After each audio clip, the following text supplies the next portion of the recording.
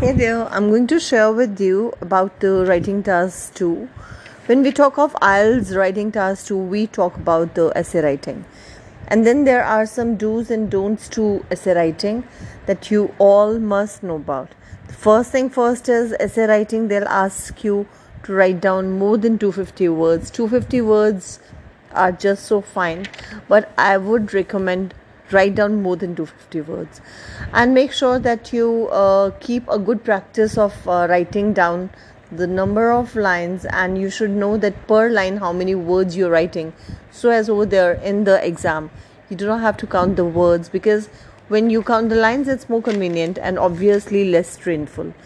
Now coming forward with the essay writing, they can ask you to write down essay on asking your opinion about something, or they may ask you to write down an essay relating to some question, and then they'll seek some solution from you, and then there are many more that we'll be discussing later.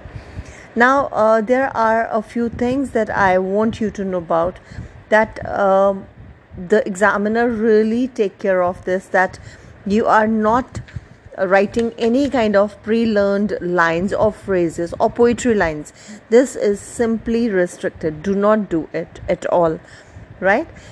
Make entire content, try to do it all by yourself. You can rehearse, you can seek ideas from somewhere, you can Google it, no issues, but do not copy paste the entire, because that is totally a big no, it's fatal. Don't do it, right? Another thing is that read your question properly and thoroughly. Do not miss any of the subparts. There are certain times that when we read the question and then we see and we feel that it's okay, it's easy, we can do it, but we leave the subparts of it, or we do not read between the lines. So make sure that you read your question thorough and proper. You should know the meaning of it properly. And then comes the format of writing the essay. Now when we write down the essay writing, this is like when we begin with writing down the introduction. In the introduction, you should write down first of all your background statement. There should be a big triangle upside down. How to tell you in a better way? It should be broader from the first line. You should have a broader prospects in the first line. Try to give a bigger view in the first line, then start narrowing down, so as whatever you want to say, it should be crystal clear by the end when you give the thesis statement, and when you finish off with the introduction, things should be clear to the examiner. Now how to do it? First give the background statement, or you give the journal statement. If you do not have the background statement of the question, for the question, give the journal statement about it. Then paraphrase your question. When you paraphrase the question, try max not to write down the same line. This is what we call paraphrasing. When we paraphrase, we convert the line into the other, we recreate the line. Now there are ways to do it. First, if you have a good vocab, very well done. Create a proper meaningful sentence relating to the same, giving the same cue of what the question was about. Or you can use the passive form of the sentence, and yes, even that will be taken as the paraphrasing, but try using your vocab in a better way, so that this paraphrasing of your question could be done in a better way.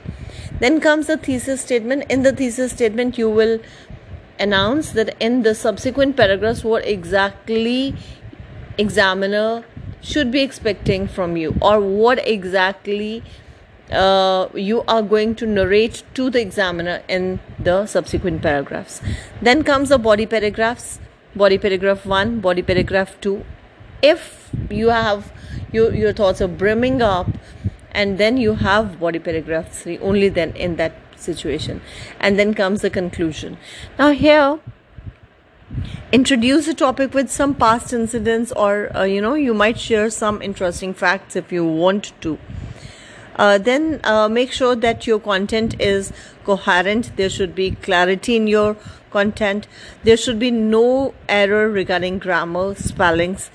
use various kind of sentences while you are while you are writing down your essay. Give a very good introduction. Now, main reason to give introduction is to tell the examiner what you are going to share, as I have already told you, right? Then comes a body paragraphs. Now, I'll take a pause over here, telling you, when you talk of body paragraphs, make sure that you have already written some of your thoughts relating to your question, right? Now, when we have somewhere around 6 to 7 or 8 thoughts relating to the question, and then we can see which one to prioritize. And how we'll do it? We'll see that which one's more impressive, which one's better, for which you have better examples to quote into, or if ever you have a statistics to something, you can add into it. So this is how you will write down your body paragraphs. Body paragraphs are actually the elaboration of your thoughts, right? So you have to choose the strongest point from your list, and after that, put them in the sequence and explain with the help of examples if possible.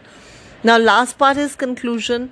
That again gives a striking note to the examiner that you are about to end the passage.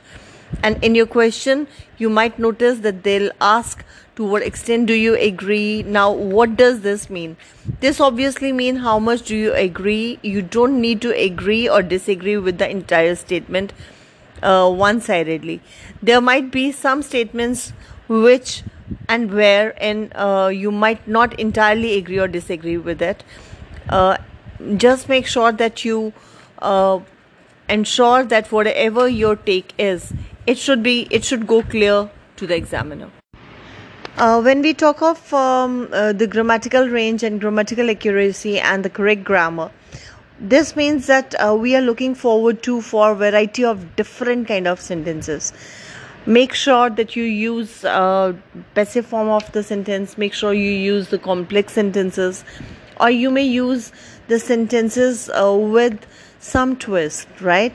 You can use good connectors in a good way. There's yet another suggestion that I want to put in here. When I said in the beginning, in between rather, that you should plan beforehand and write down some points relating to the content, make sure that you really analyze and then plan it. Follow the structure, right?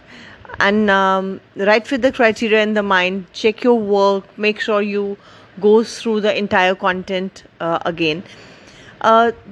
The last word of wisdom, in case you are using adjectives, like obviously you'll be using adjectives, don't use very simple adjectives.